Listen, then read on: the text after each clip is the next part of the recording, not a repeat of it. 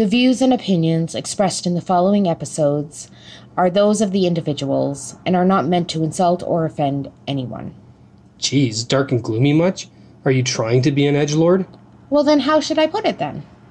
I don't know. How about we come in peace. We mean no harm. We may spoil some things. We may swear a lot. So listener discretion is advised.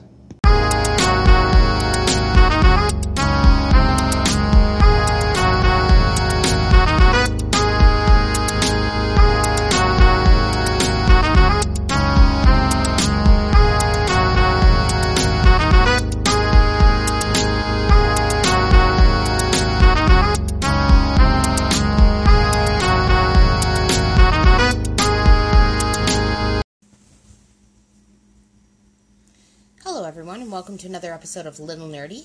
I'm your host, Michelle. And I'm our co-host, Owen. And today we're going to start our October Spooptacular month. Gonna get it going with a nice little top 10 list of our favorite horror movies. Yes. So these are, like, the reason why we're doing horror movies is because unlike TV series and stuff, is that horror movies are more of a quick shock, a flash kind of thing, like just bam, gives you that complete like jump scare thing. So we thought the ones that gave us the most chills and the most long-term memorable, like that is creepy and scary and The can ones haunt that are your the nightmare. most spoopy. Yeah, the ones that can haunt your nightmares. Yeah.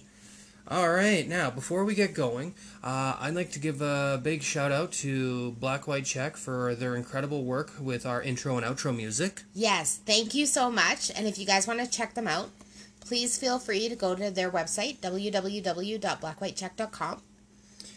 And alright, let's get started with the list. All right, so coming in at number 10, we've got Truth or Dare.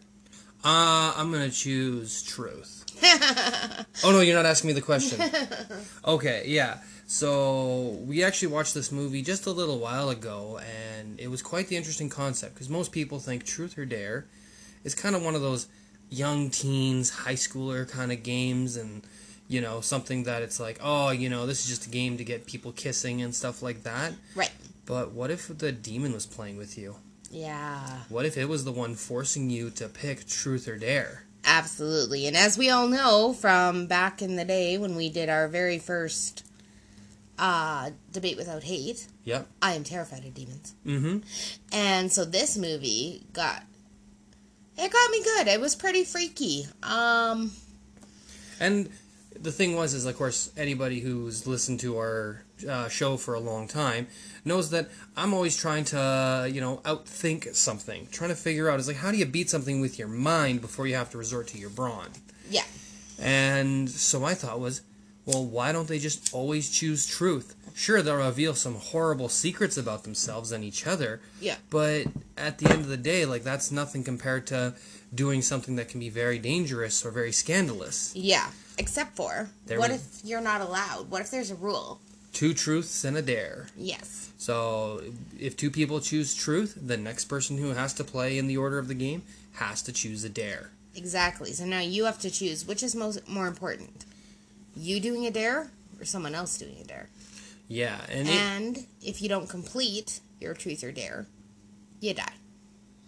So, it was a good movie that, I gotta say, when, especially how the whole premise of the thing gets going, yeah, is like, yeah, you know, you got the good girl who's like the lead actor or actress, and she's getting the, you know, planning her summer or spring break or whatever it was, but everybody else, of course, wants to party, and, you know, like, this isn't really spoiling anything, of course, because, like, this is the first, like, 5 minutes of the movie, and, you know, they're like, we'll work on the Habitat for Humanity with you kind of thing, or what was it, Shelters for... No, it was Habitat for Humanity. As long, they're like, essentially the premise is she was going to go for a week, and she was going to build houses for humanity.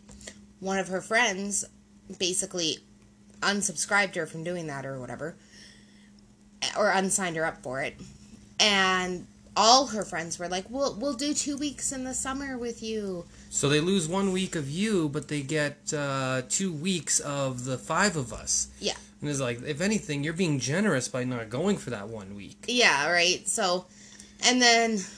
So they kind of twist her arm a little bit to be like, okay, if I go down to Mexico with you guys and I have some drinks and we party because it's the last spring break. It's their last spring break, yeah. Yeah, so of course it's like, hey, it makes sense, spend some time with your friends and everything, and then you do a good cause for humanity in the long run. Yeah. Things go bad quickly, and that's when they come across a guy who introduces them to the game, and then things just go wild from there. Yeah, good movie. The end of the movie I thought was a little like, oh, you gotta be kidding me. But it wasn't as bad as like some movies where we've seen. Yeah. The ending is always a tricky one to me in horror movies because it can make or break the whole movie. Well, and the thing with horror movies too is there's been so many franchises. I mean, we have a ton of franchises just on our list alone. And a lot of times they want to set it up for maybe a continuation. Right, another one. So, that being said, yeah, it's a difficult, like you said, a difficult thing to set up because you want to please the audience in case you aren't going to do follow-up films.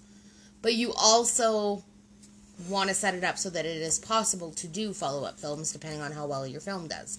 Yeah, and I mean, sometimes if the film doesn't do very well, or sometimes if it does very well, but they don't make a sequel, to me there's always that fun part of, like, when you watch it and the ending of it happens, it leaves room for the audience, the fans, to kind of think in their mind what's going to happen next. Yeah. I mean, as much as like that desire to want to see more happens and gets like the whole buzz going and people want to see a sequel and stuff, a lot of times there's that just... Because if you're not certain if there's going to be a sequel and everything, you kind of think in your mind is like, what's going to happen next? You kind of get that...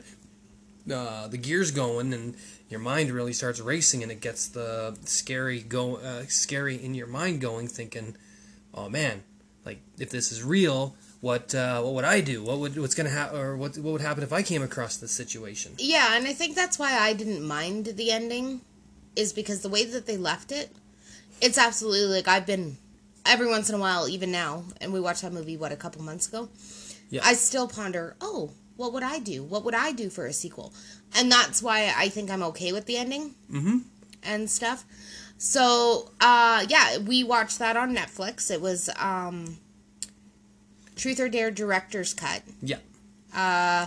We didn't watch the other one because they have it without the Director's Cut, but we went for the Director's Cut because, let's face it, the Director Cut's always the best.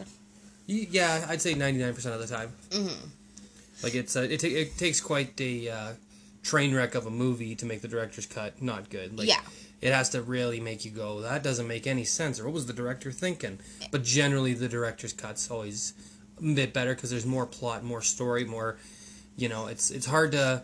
Sometimes that's saying less is more, but but with directors, like with what they wanted to create and what they wanted to do and what they want to leave in, makes the movie even better. Yeah.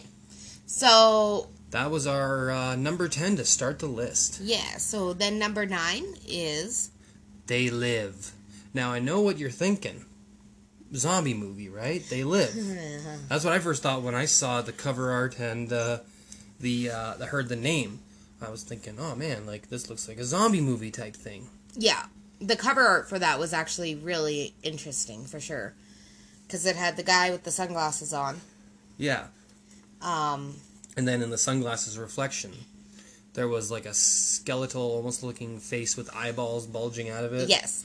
So you think it's some kind of weird zombie movie or something. But it wasn't. No, it was actually this alien invasion movie. And these aliens have worked their way into every facet of human society. Yeah.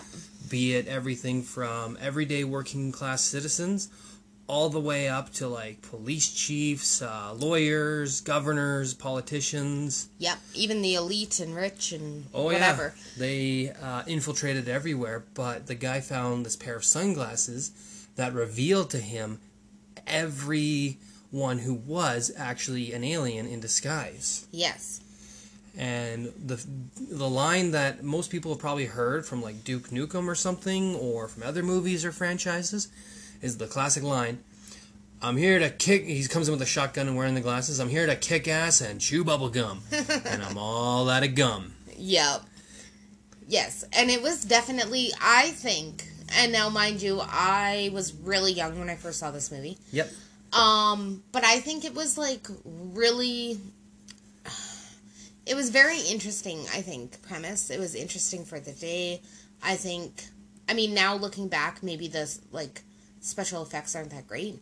But back then, they were awesome. Well, this movie was made, what, back in the 1980s? I think so.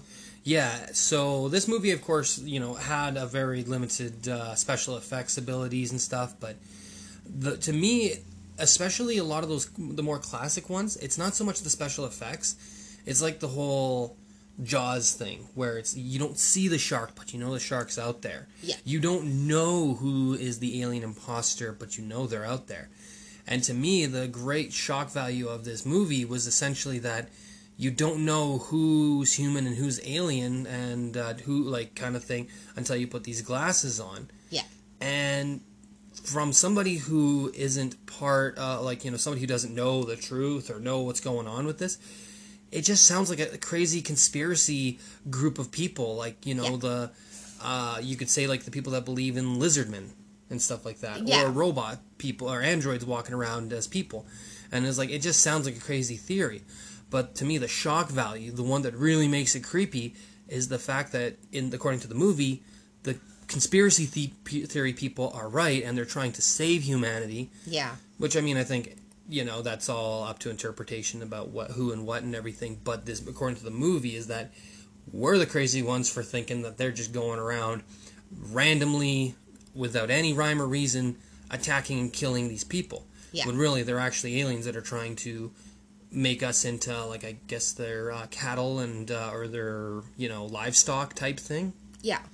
And it's just like, oh, I'm the dum-dum for not seeing this. Oh, that makes so much sense. Yeah. And that's what made it creepy to kind of like, is that it had this air of possibility and made you kind of question everyone and everything you've ever seen. I agree. So that's what really made it, because there's never been a sequel as far as I know. No, not that I know of. And yet, the way that it ends and the way that it all goes is that it actually makes you walk away from the movie thinking, are you human? Yeah.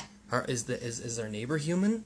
Is the person I'm working with human? Is this something that could possibly become, even just with technology advancing, something that wouldn't be aliens necessarily, but something that could become a reality where the people you think you're talking to are not necessarily the people you think they are. Right. Yeah, which created a great shock value and exactly. made a great movie. So, moving on to number 8. Gremlins. Oh, that little laugh is always so terrifying, how they just cause so much mayhem. Oh my gosh. Do you remember the rules? Okay, do not feed after midnight. Yes. Do not get them wet. Yeah. And I think there's a third rule I'm forgetting. Yeah, I think there's a third rule I'm forgetting as well. But yeah, the getting them wet part was the whole Gizmo gets a little splash on him, which Gizmo is so funny and he's so adorable. I love Gizmo. But yeah, getting him wet actually is like a reproductive system for them somehow. It doesn't really make a lot of sense, but it was a horror movie, and of course they needed to create a lot of these little monsters that were terrifying. Yeah. And so, of course, he gets splashed with some water, and all of a sudden these other little Gizmo Juniors start popping out all over the place. Yeah. And it's like, oh, and then, of course, the kid thinking, oh, they're all hungry and everything, but it's after midnight. Thinking, oh, what's the big deal? What's the difference between, 12 a.m. and 12 p.m. kind of thing, feeding them? Well, of course, that's when chaos ensues, because they go from good little gremlins to nasty, horrible, disgusting little shits who wreck everything. Yes. And stuff. But I just, again, I was quite young when I saw that movie. Yeah. Do you remember what they were actually called when the guy picked them up in China, I think it was? Or Japan? No. They were called Mogwai. Yes. Yeah, we call them gremlins because the guy was talking about his watch and the truck he was driving, saying that there's gremlins wrecking all the machinery and technology. There's gremlins in my watch, gremlins in my truck.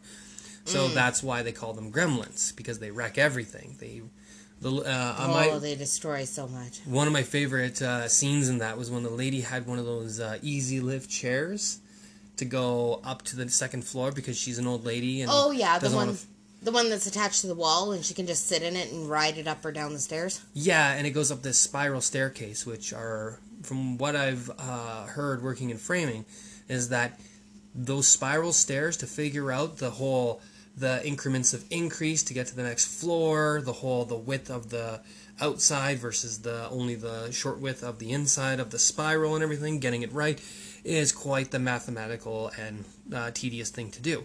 But when done right, it makes a beautiful looking stairs. Mm-hmm. But this lady, she hops into the chair, and she doesn't realize that the gremlins behind her, or there's been a few ahead of her that wrecked the chair, so she hops in, and this thing turns into a roller coaster ride and just sends her rocketing up the stairs, and when it comes to the end of the track, the chair stops. Yeah. But anybody who knows about like Newton's law of things of motion stay in motion, she stays in motion and goes flying out that second floor window and out into her front yard and crashes. Mm-hmm. Which I thought was like so well done, because that was like, I can't imagine how much prep work it took to get that just right and launch some dummy mannequin person, or I think it may have been a real person, because I think she flailed through the air to land on the airbag or whatever they caught her. Yeah, they may have used stunt people for that, yeah. Yeah, so obviously it was a lot of work and everything, and I think that was like an incredible scene, because you think, oh, the thing that's supposed to keep her safe from falling down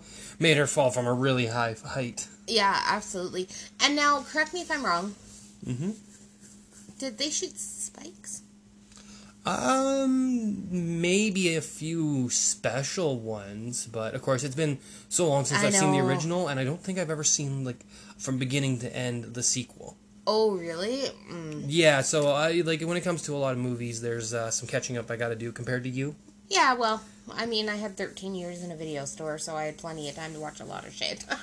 Yeah, well, I mean, it was part of your job. Yeah, that is true. But yeah, I definitely, to me, that's just a classic horror movie. It's fun. I don't know if you would necessarily classify it as like a monster movie, but there were definitely, yeah, there were definitely these little I gotta make sure I say gremlins, because I might be confusing the shooting spike things with another movie called Critters. Oh, I think Critters was the shooting spikes. And they were similar-ish, at least the monsters kind of and stuff. So, but, so that's why I'm like, I can't just call them little critters. But they're like little monsters that just wreak havoc, and I don't even know, I don't think... For the most part, you don't even see where they are or what they're doing, yeah, and that's what makes them... so scary, is because you're like, I can't even see them. And of course, to them, the fun part is causing all this chaos and havoc that hurts people and gets people killed. Yeah. So they take great joy and pleasure in the whole just wrecking house. Yeah. So that was a pretty interesting one that kind of made you think, because okay, so if my truck starts having issues or something starts going wrong, yeah, is it just a technical issue, or is it a gremlin wrecking things? Exactly. So yeah, it had a great after movie shock value, which obviously put it up there on our list. Yes. Now, the next movie that we want to talk about, which is one I remember from a long time ago as a kid, was It. Ooh, what a creepy movie. And I've only seen the Tim Curry ones, which was the classic, early 90s, late 80s, whenever that came out. Yeah, I think the first one came out sometime in the maybe late 80s, maybe 1990, and then I think the second one came out in 93. Yeah. And those movies there, it really threw the whole, you're not quite sure what's real, what's being manipulated by this clown.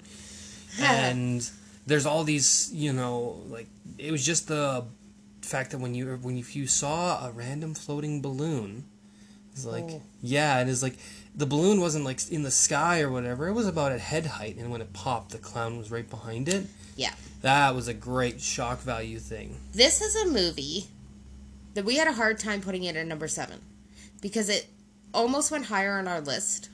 Mm-hmm. Because, first off, Tim Curry, an incredible actor. Incredible actor. I don't think anyone... no, that being said, I haven't seen the newer ones either, but I don't think anyone could play Pennywise quite as well as he did, in my opinion. Mm-hmm. But also, this is a movie that made an entire generation terrified of clowns. Right? Mm-hmm. It's just, yeah. You're kind of losing your words here. Sorry, I'm just marveling in, like, the wonder of it. Like, Stephen King is such an amazing writer. And he came up with this character that is so tormenting to children. Well, let's call it a monster, because it ate kids. Yeah, that's fair. And honestly, the clown was just the form he took. Yeah. When they actually got down into the caves and stuff, he wasn't really a clown anymore. No, it was a weird thing. Weird thing. Of course, obviously, this movie's so old that this really shouldn't be a spoiler alert, but I really don't know how to describe it. Especially with how they defeated it. A blobby thing, maybe? Yeah. Like a blobby. Like it was some kind of insect type thing or something, and its underbelly was like these lights that were supposed to hypnotize people. But yeah. So. But the thing, one of my favorite shock scenes in the whole movie was when the kid who used to be like, because it always goes back and forth between when they were kids and when they were adults. Yes. And there was like one girl in the group, maybe two. I think there was one. Yeah, there was one girl in the group, and of course this little younger fat boy. He was like, he liked her, but of course he was kind of beating himself up, thinking she'll never like me because I'm fat. So he grew up. He started eating salads and working out and everything, and he got very trim and healthy.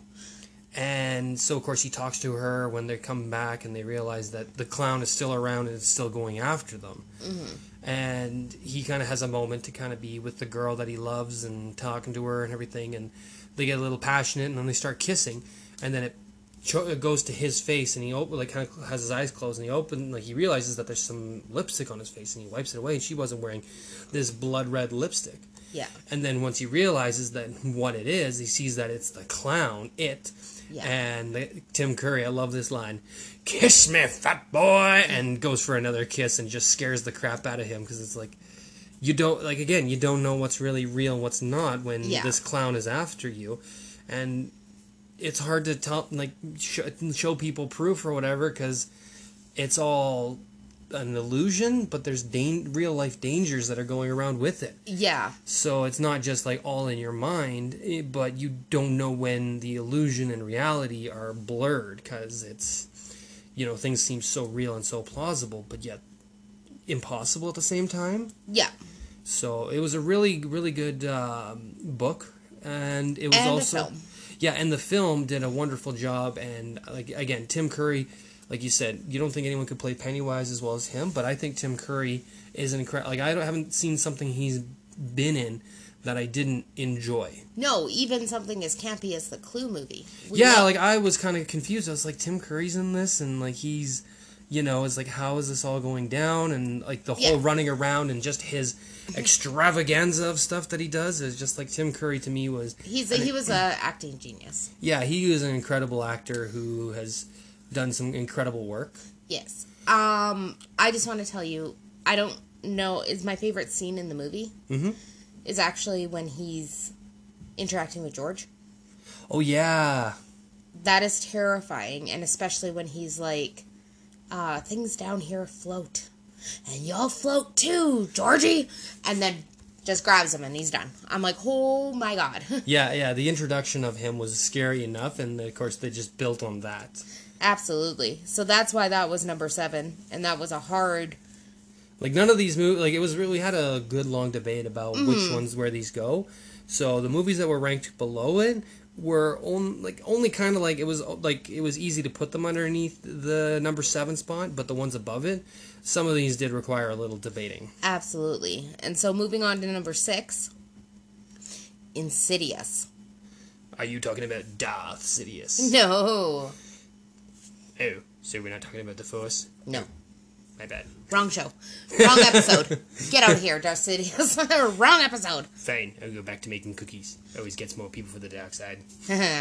Anyways, enough of my goofiness. So yeah, Insidious. Yes. This was a movie made by, was it Blumhouse?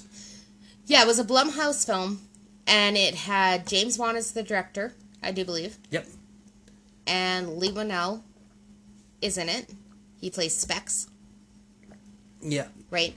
And we also have Lin Shaye in it. Yeah. Right? She plays like the psychic chick. Yeah. She's a pretty important character, but not until like halfway in the movie does she kind of come in? Or... Yeah, she comes in like a little bit later in the movie, but she is a very important character and one that will tie all 4 of the movies together. Yes, that was her and Specs, and I feel bad because I can never remember the other guy's name in their team. Yeah, but he's hilarious as well. They definitely make quite the trio. Yeah, I like that Specs and the other guy kind of bring like a little bit of humor into the movies, at least in the later movies. Right. But Insidious, to me, is terrifying. Because, okay, so you've heard of astral projecting. Yeah, that's the whole leaving your soul or your mind or whatever you want to call it, leaves your body. And you can wander around. Yeah, and it usually typically happens, like, either during a near-death experience or, like... in a deep state of sleep or something. And stuff. But that's kind of the premise, at least, of, like, the first film. Yeah. And I guess the second film. But it is terrifying. Because all this, like, it's like ghosts and astral projecting and demons and all this scary shit that I'm, like, terrified of. So that's why, to me, this movie was so scary. Not to mention the fact that when this movie came out, my nephew was a baby. Mm-hmm. And there is a terrifying scene in the film with the baby monitor. Do you remember that? Yep. And holy crap.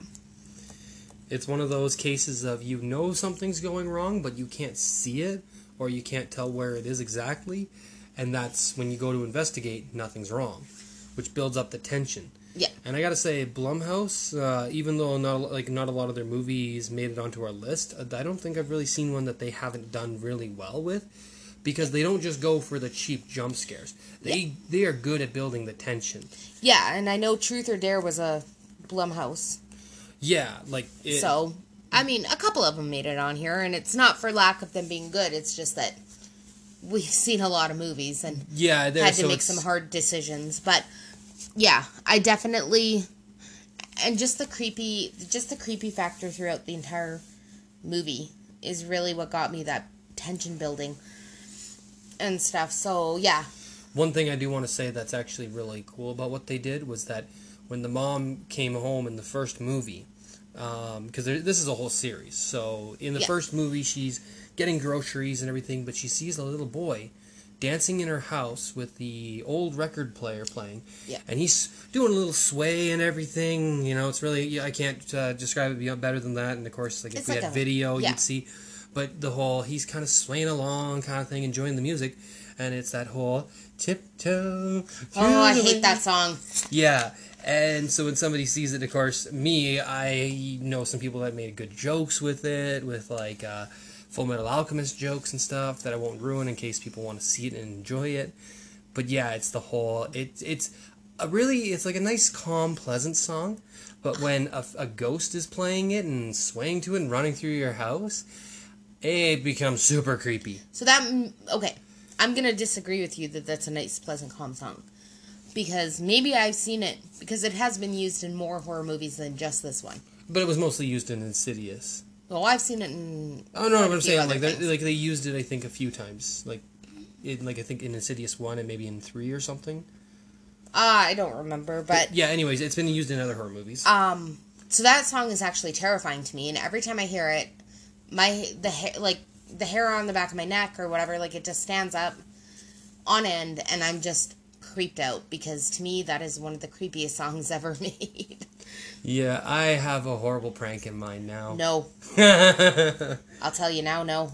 You'll be sleeping on the floor. You don't even get the couch if you do that.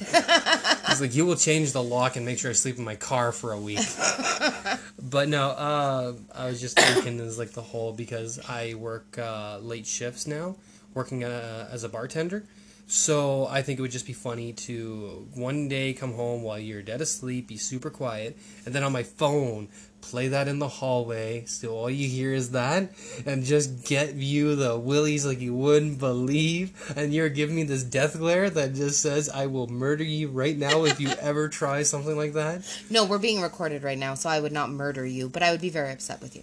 You would, but of course that's also like my joke about buying a Ouija board and No. buying two of them, showing her the one, and then having an accomplice with this. So it's like we take the first one, it's like fine, we'll go burn it so you can see that it's destroyed, and we don't have any more. And then when we get back, somebody put the second Ouija board on the or in the living room table or coffee table, or something like that, and it's facing towards like when we enter into the apartment. And you see that there's the second Ouija board, and it's almost like the name is looking at you to give you the heebie-jeebies. But of course, since I've told you about this, even though you know it would be me, be pulling a prank and everything, it would just scare the daylights out of you.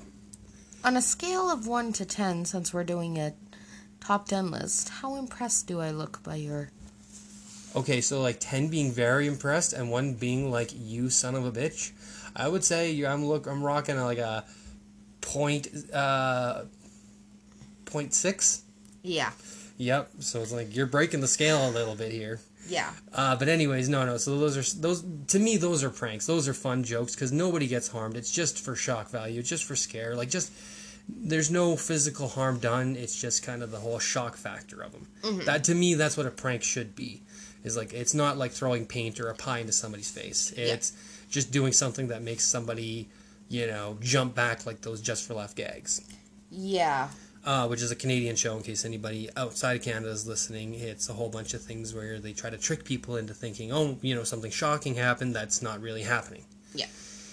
But yeah, that was a pretty good movie that used that song, and it built up the tension before they did a jump scare, or sometimes would just drop the tension after that, but without you knowing that nothing's going to happen. So you're on alert without there being a need for it. And I'm pretty sure, too, I know of at least one instance in that movie where they actually... You have to watch really carefully because she's just doing a normal everyday task. And it looks like there's a coat rack. But it's actually like a ghost. Yeah, the ghost boy that was dancing to the music. Yeah. So that's really neat, too. I like when there's hidden gems like that in movies. Yeah. So that's our number 6. Number 5 is The Evil Dead. Ah, classic. Yeah, so... Now, you're talking original or remake? Original. I haven't seen the remake. Actually, when I first saw the original, I think I was late teens, kind of like somewhere around 18, 19 years old. And, oh man, the gruesomeness of this movie, finding the book in the cabin, the rickety cabin in the woods, and like this is like the start of that whole horror movie cliche that you find an old rundown cabin in the middle of the woods, you find a book with Latin in it, you read the Latin and things go wrong. It amazes me in these movies, by the way, I just want to point out, how people are able to read this Latin so perfectly that it actually works. I feel like if we found a book with Latin in it, well, A, we wouldn't read it. But B, even if we did read it, it's not going to come out anywhere close to what the incantation is supposed to be. Yeah, I bet you there would be like a demon going like, I thought I was going to get summoned, but I guess not, so I'll go have a beer instead. I think they just placed an order for Chinese takeout, not actually summoning me, but okay. Yeah. Something along those lines. And yeah, but the one scene when the girl runs out of the cabin, and this one like horrifies me, the trees come alive. Yeah. And when I say come alive, I don't mean like they grew legs and became Ents or anything, like, Lord of the Rings type thing. They became like tendrils. They grabbed her, dragged her to the ground, just started... violating her. Yeah, like in every aspect that they could, and it was just like... I was watching this thinking, holy shit. Yeah. Like, what the frick is going... What am I watching? Like, and it just... It gets pretty gory. It gets pretty shock value, like, out of all of that. And, yeah, it was just like... This movie was something that was like... People watch this? Like, I thought when people were saying that The Exorcist was bad when it came out, people were puking in the theaters. How were they not puking at this? Yeah. It's definitely crazy because it was quite a gory movie. But it had a good story. Oh, yeah. And I can look past gore when it has a good story. Oh, yeah. The story was really good, and finding the old record tapes or the old spin wheels or whatever it was for the tape recorder that they found there. The guy was documenting his findings on reading the book, which was the Book of the Dead, I believe that they called it. I believe so, yeah. Yeah, and just everything that he went through. The guy was like talking about all his findings and recording like his research into this book and how evil it was. You're talking about Ash, right? Well, Ash and all his friends and everything, Yeah. But then they found the recordings and listened to it. Yeah. Oh, yeah.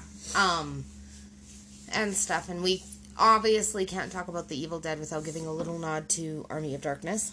Yeah, even though it wasn't as horror-based movie kind of thing, it is definitely a classic, kind of like dark comedy type movie. Yeah, I think they went so hardcore horror, and I mean, Army of Darkness was still gory. Yeah. But they added humor into it. Yeah. And that softened that, I think, a bit. Yeah, and of course, many people will recall this line, "This is my boomstick!" Yeah. And he's holding up the shotgun. And so, yeah, it's like, I mean, if you're going to be fighting evil monsters and demons and all kinds of stuff like that, a shotgun is a good classic choice, because most of those things get up and try to rip you apart. And a shotgun is a up-close and personal weapon. Yeah, and Bruce Campbell. What an actor. Yeah, he definitely will forever be remembered as Ash. It literally made him a cultural icon. Yeah, exactly. These movies. And so... That's kind of it for the Evil Dead one. Moving on to number 4. Okay. Await further instructions. So this was like a newerish movie that we saw. You let me down. I thought you were going to actually be like, how long am I waiting for or something. Sorry. Come on, I'm trying to be funny about us stuff. Like when we said Insidious, I went all Star Wars on it. I thought you'd be... I'm sorry. I'm not as quick as you. Come on. I know, but it was such an easy setup and everything. Sorry. Do you want to do it again? Yes, please. Okay. Await further instructions. Hello? Hi. How long am I waiting for? No, that's the name of the movie. Oh. See, it's so much better when you actually go with that kind of thing, but because it kind of had a little spoiler and build up to it, it wasn't as funny. I'm sorry. It's okay. We'll work on the story of our lives. I always ruin your jokes. I know. Like, I'm talking about all these, like, great jokes that would terrify the living daylights out of you, but would be funny. It was like... You're just no, those are not funny jokes. Okay, fine. Well, they're not funny jokes, but to me, that I would be on the floor, like laughing tears of joy, probably so hard I'd lose bladder control. That's because when you want to, you can choose to be an asshat. Oh yeah, absolutely. Like I not even gonna try to deny that for half a second. I'm joking. You're so nice. You wouldn't do it because you know it would upset me. That's why you wouldn't do it. That's why I tell you about it, because to me, it's still, even telling you about it makes it funny, and the look on your face makes it like, I am not gonna try this ever, but just the concept idea behind this, with you knowing every aspect of it just being a joke, still makes you go, I will kill you. Yeah. You wouldn't really, but your eyes say you would. Exactly. So Await Further Instructions was actually a foreign film. It was actually from England. Yeah, it was from the UK. Yep. And when I first saw this and read the details on Netflix about it, I was like, this actually looks like it might be interesting. It could be a total flop, but... Yeah. So, of course, a lot of UK films and stuff like that, there's quite the tradition of Halloween stuff. Like a lot of Doctor Who fans they don't call it Christmas, they call it hummus. Yeah. Because not hummus, hummus. Because you're making me hungry. Yeah. But because they call it that because that's when the new season of Doctor Who starts, is on Christmas, and it's a Christmas special startup. Yeah. And then of course in the movie it's supposed to be like Christmas Eve, this guy catches up with his family. He brings his new girlfriend over, who happens to be of, I want to say, Middle Eastern heritage. I'm not really sure where she was from, but anyways. I don't know that they she wasn't specify. Caucasian, to put it politically correct. And yeah, she was Middle Eastern. Yeah, so of course, she's there with him, and you can tell these two, like, they love each other. They're having a good time, and, there's the dad of the family, and they actually live with there's the granddad living with them, and, yeah, the xenophobia kicks in a little bit, and they're talking about how Britain used to be great until Middle Eastern people came in, and it got horrible. That pissed me off. I was ready to shut it off. Yeah, so of course, like, they're getting into these big spats about everything, and they decide, you know what, early in the morning, we'll leave before anybody wakes up, and we'll go back home, have a turkey pizza, and watch Doctor Who Christmas special.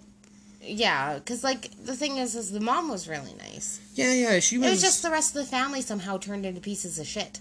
Yeah, and it was like, there was like, what, 4 or 5 other people in that household that were just becoming complete asshats because somebody happened to be from a different ethnicity. Oh, well, there was the granddad, the dad, the sister, and her husband. Yeah, so there's 4 people who made it sound like just because she's not of the same ethnicity that anything falling apart or anything going wrong in the country was somehow her fault, even though she was a registered nurse. Somebody who has dedicated their lives to helping people. Yeah, so, I mean, in my opinion, those 4 people could go eat a shit pie, but that was just... That's an interesting one. I've never heard that one before. Well done. Thanks. Yeah, so, of course, they plan to leave. But then when they get up and they open up the front door, it's blocked. And I don't mean like, there's like a bunch of debris in the way or something. It's a fully pitch black sealed metal wall. Yeah, and it encompasses the entire house. Every window, every possible point of exit and stuff like that is sealed by this. And then you can't, like, the guy tries swinging like a crowbar or hammer at it, and like nothing's even denting it. Yeah, and then they look over at the TV and it says await further instruction. So they're all like, well, it's a telegram or whatever, like the television, like, kind of thing. Like, every channel was on await further instructions. Yeah, so they're like, now they're going from like, oh crap, to, oh, well, this must be something that the government has put in place to protect us from something. Yeah, it is like, well, how would the government be able to, like, block off every single house? And a lot of the times I found myself thinking the same things as the guy who has the protagonist. Yeah, the protagonist, where he's talking with his girlfriend about everything going on, and things start to go downhill fast. Well, some of those instructions were just sketchy as shit anyway. And it was really weird how the instructions always seemed to be updated and quite accurate about, like, what was happening in the house. Yeah, and it was just like, okay, so how are they able to see what's going on here if we can't see what's going on out? Like, there's no cameras hooked up around. There's just these, walls that are making it without electricity. We'd have no lights in the house. Yeah. So what is going on? Mm-hmm. And it takes some interesting turns. Yeah, like the whole thing of it, and then all the way up to the end, like, you think everything is going to be, one way, and then it goes a complete opposite direction. Yeah. Good movie, all the way to the end, and I recommend it for a lot of people who like something that's a step outside the cliches and the norms. Yeah, I definitely agree, and I did enjoy that film as well. Minus the xenophobia and But I think that added a lot of, like, the whole... It added to the atmosphere of them being stuck together. Yeah, because... And gave you an idea of why this guy hadn't seen his family in so long. Yeah. Alright, so then, moving on. Yes, to number 3. Saw. And I've already done it, but want to play a game? But, yeah, the Saw franchise... To me, I remember you saying that a lot of people would refer to the Saw movies as murder porn. Yeah. In which case, I have a quick little pointer to counter that. Have you seen Final Destination? That is murder porn. This one actually has a psychology in it. Yeah, and that's... I mean, we're not going to touch on this too much because we did a whole episode on it. But that's one of the things that drew me to it. It's another James Wan, Leigh Whannell film. Mm-hmm. Ha!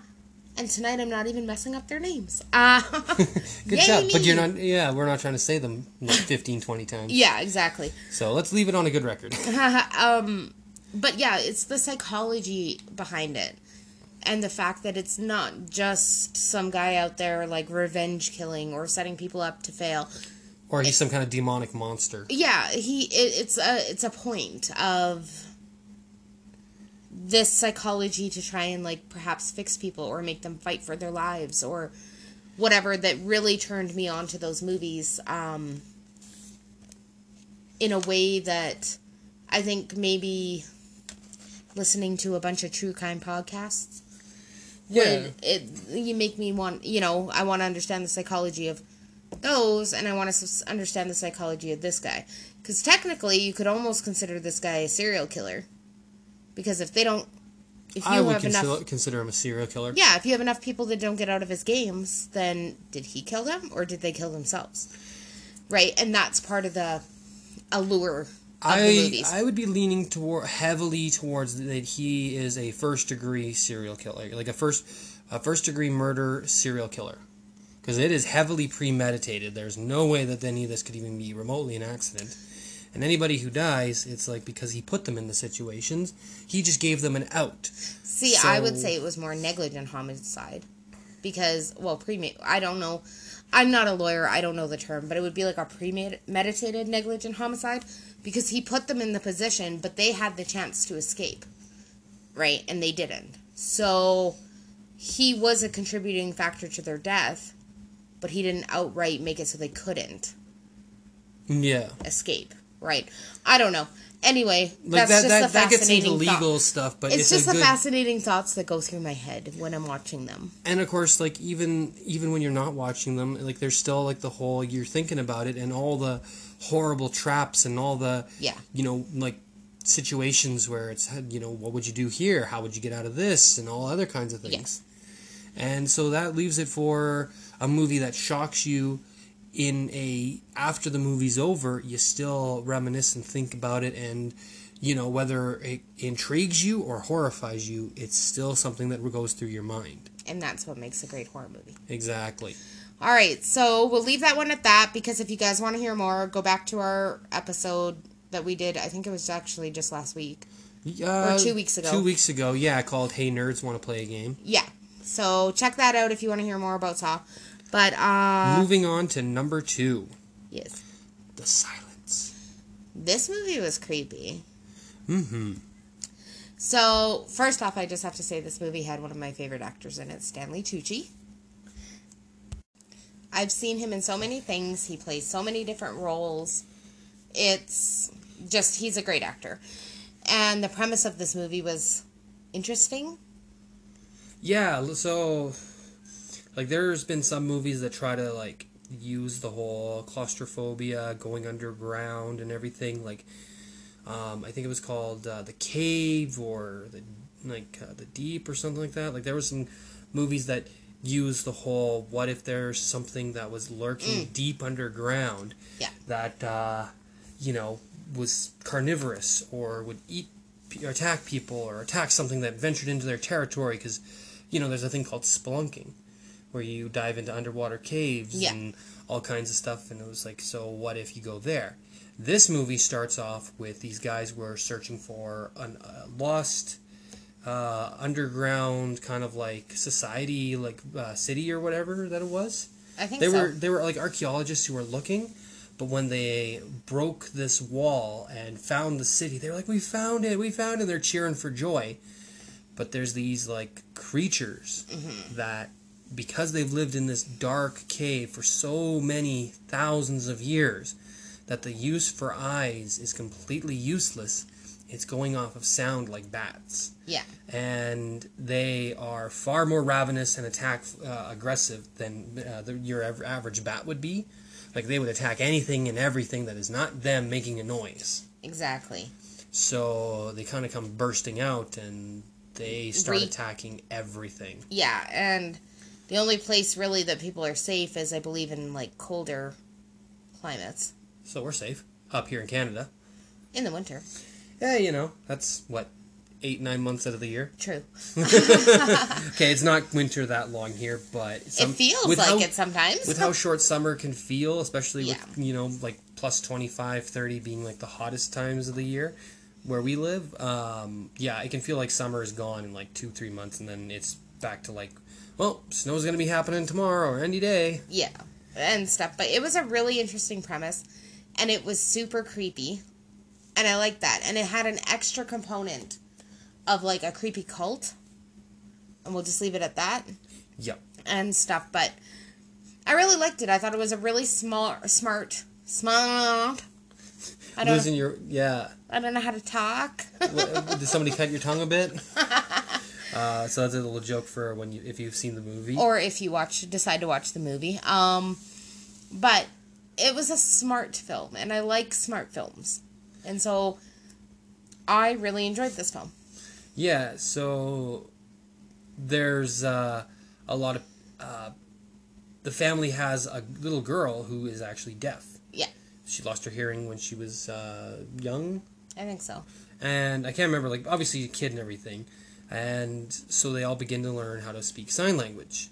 So that's one advantage that this family has, actually, because they can communicate with each other without making noise. And honestly, after watching this film, I was like, maybe we should learn sign language. Just in case. You never know when we may need it. I only know 2 things in sign language, and that's hello and how to tell somebody you don't like them. I'll just leave it that for everybody's imagination. Yeah, that's fair. But, yeah, so there's that whole... Oh, and good job. Yes. And bad job. I know 4 things in sign language. I mean, I guess technically how to run a crane. Like, yeah, but that's not that really is not considered sign language. No. Like, we're talking like they were speaking like American Sign Language. So they knew how to, like, see each other, communicate, and not make a sound, and they could have full conversations about what they're going to do, what they're thinking. Which is such a great advantage for them. It was really neat. It was a neat film. Yeah, where some people were getting Sharpies and paper and writing out messages and being, like, holding it out, and, like, people would read it and be like, oh. Yeah, which you can do it that way, too. It's just slower. It's a slower way of communicating, and if you need to be fast and on your feet and well prepared, that puts you at a disadvantage to have to write everything out. Yeah, speed is key. But so that movie there created quite the interesting concept, because the monster, even though it wasn't overly unique, the family situation and how they managed to survive for as long as they do, the concept of just the situations they come across, which makes a lot of sense in some ways. You just kind of think, oh man, like this is what would you do, and you kind of think, like, how fast would society crumble, or how fast would people turn on each other, or something like that, if these things did start happening. Yeah. Which, I gotta say, I still don't feel bad about how hard I laughed at the one lady who came out of her house wielding a shotgun, yelling, "Get off my land!" And then the thing started attacking her. Yeah. It's like, lady, there is something that is attacking everything. Like, it's attacking animals, humans, anything that's not them making a noise, and you're coming out of your house yelling loud, or shooting a shotgun off. It's like, the being united as a species is more important than, hey, you're on my property. Yeah. It's like, okay, once everything is like taken, like once, if humanity survives these things and everything, then you can be like, that's my property and stuff. Like, worry about it then. Yeah. When humanity's being attacked, kind of stand together, work together. It's a little topical, but, I'm not going to go too much into that. Yeah, it's like a survival of the fittest thing, kind of, right? Like... Most adaptive, I would say. Oh, yeah, so... Yeah, but that was, That was The Silence, and now for the number 1 spot, which I do feel like this one earned it for being so outside the box, had so many movies following it. If anyone want to take a guess, I'll give you 3 seconds to kind of take a guess at what you think our top pick was. 1, 2, 3. A Nightmare on Elm Street. Yep. Now, I personally went for him as Halloween, like 2 or 3 years, kind of like for like different Halloweens. Yep. And I would always make the joke that I'm going as the man of your dreams. Ha. Nice. Yeah, that actually is a line from Robert Englund, the guy who plays Freddy. Yeah.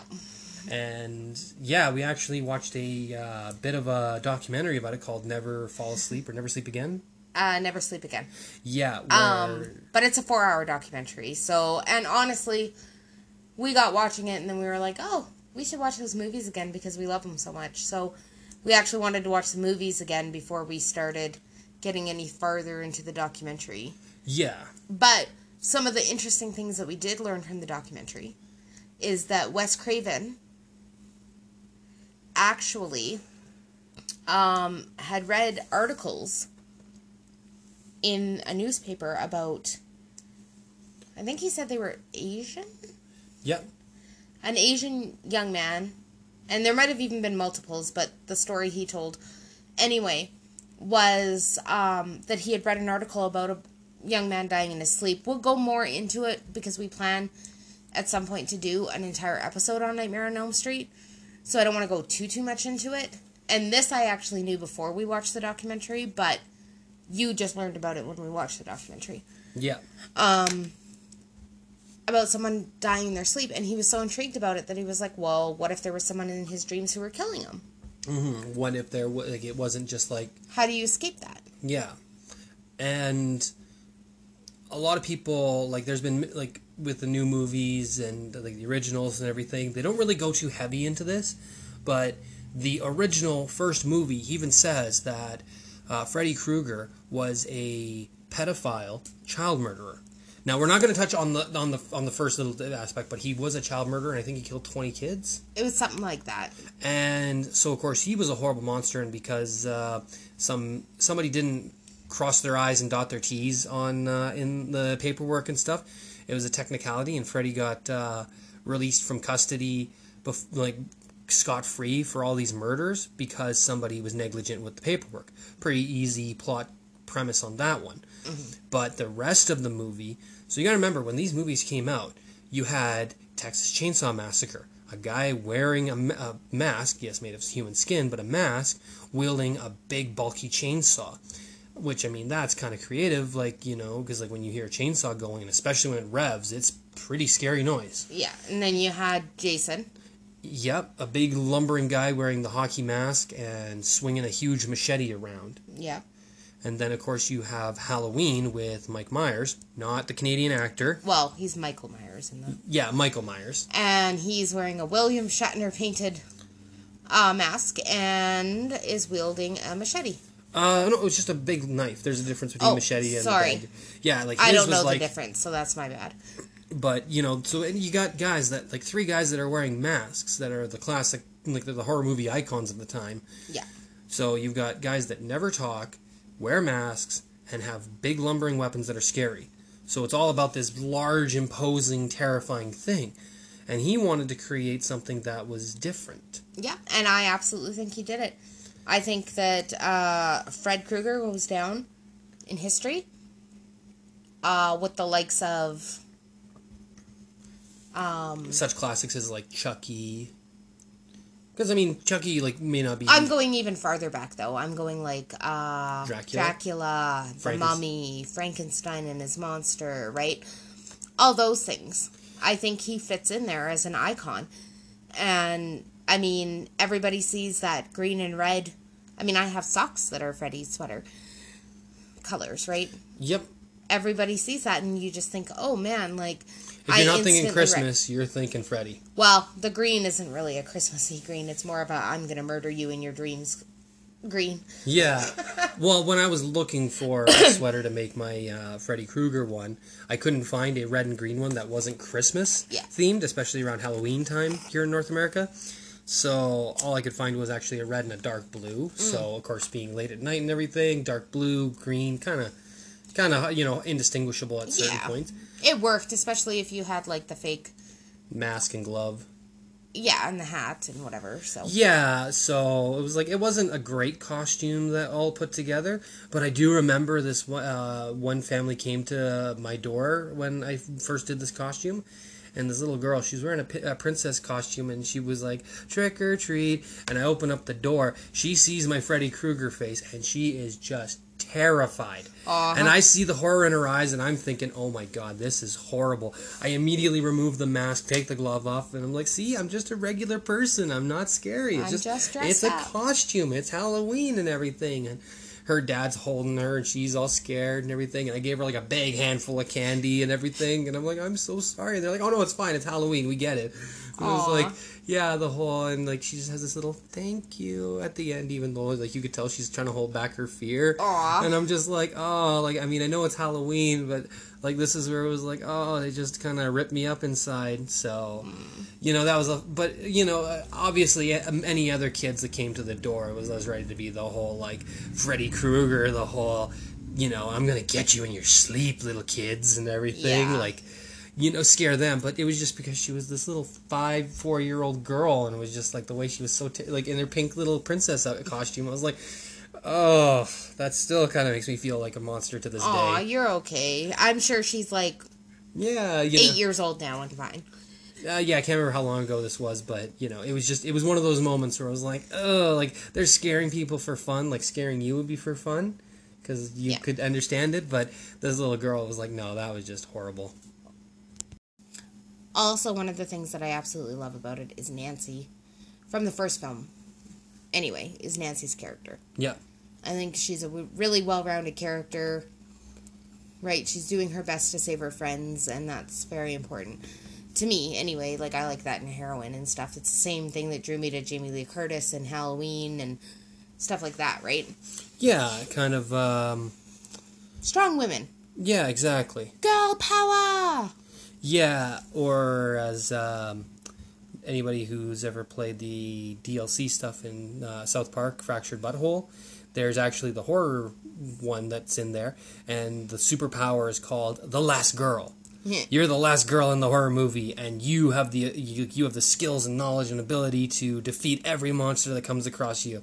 And your character runs into a cabin, and you know, assemble a chainsaw with like all these different weapon features on it, and you just wreck house on everybody that you attack with it. Yeah, it's a ultimate power for the RPG style kind of thing, but they call it the last girl. Yeah. So she's the last girl before, like, you know, she becomes the last girl in a way. You know, like, because the last girl means that every other character and girl has died. Mm-hmm. So she's the last one. But she is fighting Freddy and kicking his butt a bit before she's the last girl. Yeah. So it was a pretty good concept and premise that way. Yeah, definitely. They're my favorite. They'll go down in history, I think, as my favorite older horror movie. Mm-hmm. And also, you got to remember that... the little rhyme that they did, which was pretty interesting and will always be associated with, like, a classic horror one. Yeah. 1, 2, Freddy's coming for you. 3, 4, better lock the door. Yeah. 5, 6, grab your crucifix. 7, 8, gonna stay up late. 9, 10, never sleep again. But I love it when in one of the movies because it's these little kids in like pure white outfits doing jump rope and stuff, like, you know, playing and having fun, but you know that they're the victims of Freddy, and they're always in the dream world. That like I think it was in the number 4 or 5, and the whole like they sing that same rhyme. Yeah. But then all of a sudden it changes, and it's the 9, 10, he's back again. Yeah. And that just gave me shivers right now. So, yeah, Freddy's kind of that interesting one to think of, that how he has a strong concept, like that he essentially violates people in the worst way possible, and that's getting into your dreams where you think you're safe and where you're resting and you should be relaxed and feel safe. Yeah. But you're not. Yeah, and I think it also plays on that concept of evil never dies. Mm-hmm. Right, so, yeah, I definitely... And there ain't no rest for the wicked. Yeah. So that is our top 10. If you liked our list, please feel free to let us know. And if you have any movies you think that should have been in the top 10 list, put a comment in on our Facebook page at Little Nerdy Podcast on Facebook. Just Little Nerdy. Oh, just Little Nerdy on Facebook. Or you can email us. Email us at littlenerdypodcast.com. That's what I'm thinking of. That's the Little Nerdy. Or gmail.com. Yeah, gmail.com. Jesus. Okay, we got it all together? I think so. Okay. I don't know what's happening right now. Brain in gear before mouth in motion. Yeah, so also we want to really quickly talk about our favorite podcast. You mean Dark Veil? I do mean Dark Veil with John and Tori. Yeah, I actually am hoping that they are going to do some very interesting Halloween-themed stuff like we're planning. Well, of course, we come out a day after them because they come out every Monday. Yep. And I know for a fact that their newest episode that came out yesterday is on the real-life Amityville Horror. Nice. Mm-hmm. So they're going to talk all about the DeFeo family. It's super interesting. Yep. You should definitely tune in because you might learn a few things that you didn't know. My personal favorite so far has to be a toss-up between either the spontaneous human combustion one or the, what was it, Adventure Nautics? Or what's the one where it's like you put in like into your, like it's an app game thing where it's like... Oh, it's like a geo... Yeah, Geonautics or something like that where you put in like a detail of something you're looking to find in your journey. And yeah, it's the whole people like saying on Reddit that when they went... Randonautica, thank you. That's You're welcome. I couldn't remember the name of the app, but the Took me things a they second to talked think about and the things that they've discovered with it, and it makes me want to try it one of these days. Nope. That's a big, you can do it yourself. That's not a problem, but... If you find $1 million, we share it. I went on this journey all by myself, and you want half the cut? You know why I don't want to see a dead body in real life. I know why, but I'm just saying, it's like the whole, I come across something really valuable or really good, and you want it, but if I come across something really bad, you don't want to be part of it at all? I see. You don't want the dangers, but you want the rewards. I get it. You send me out to the slaughter and everything. Yeah. Yeah, okay, yeah. I think my favorite episodes definitely have to have been the one that they did on Israel Keys. Oh, yeah. I learned a lot of information that I actually didn't know, and I thought that was really interesting. Good insightful information with those two. Yes, and also the Haunted Mansion one. Oh, the Haunted Museum? Yes, sorry, the Haunted Museum. Well, it was like a house museum, but yeah. With the, what's his name? Something Baggins. Jeff Baggins? No. But yeah, anyways, his Haunted Museum one sounds very interesting, something that I would love to go see one day in my life. I know you would only want to go there if you could make sure that, you had like every exorcism and evil repelling spell and enchantment thing that you could think of. Yep, this is to make sure nothing follows me home. Nothing's going to follow you home because they know where you're going. They're going to go home to me and they're going to go, well... This is a lost cause. Ain't worth it. No.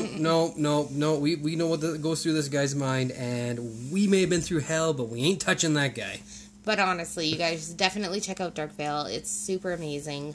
And I'm not just saying that because it's my brother and his girlfriend. It's content that I would listen to even if I didn't know them. Yes, they are very funny back and forth between each other, and they have some very well-researched stuff. They may not be... 100% perfect on all the facts and details, but they even admit to it that they're might not miss professionals. And they make mistakes just like the rest of us, but they try to be as thorough as possible, which is incredibly great, and they're humble enough to admit that something might be a little off or might not be 100% true, but they're not claiming that they're the college graduate experts on stuff. Yeah, and I've actually never come across anything that hasn't been 100% true, so good on them for doing excellent research, and highly recommend you guys listen to it. All right, well, thank you everybody so much for tuning in. Can't wait for you to hear more of our October spooktacular episodes, or is it spooktacular? It's spooktacular. Oh, that's what you're calling it. Yeah. So. Because it's spoopy. Yes, I forgot spoopy. You're like Ethan. Anyways, so yeah, thank you everybody so much for tuning in. And remember, no matter what your thing is or what you're into, at the end of the day, we're all just a little nerdy.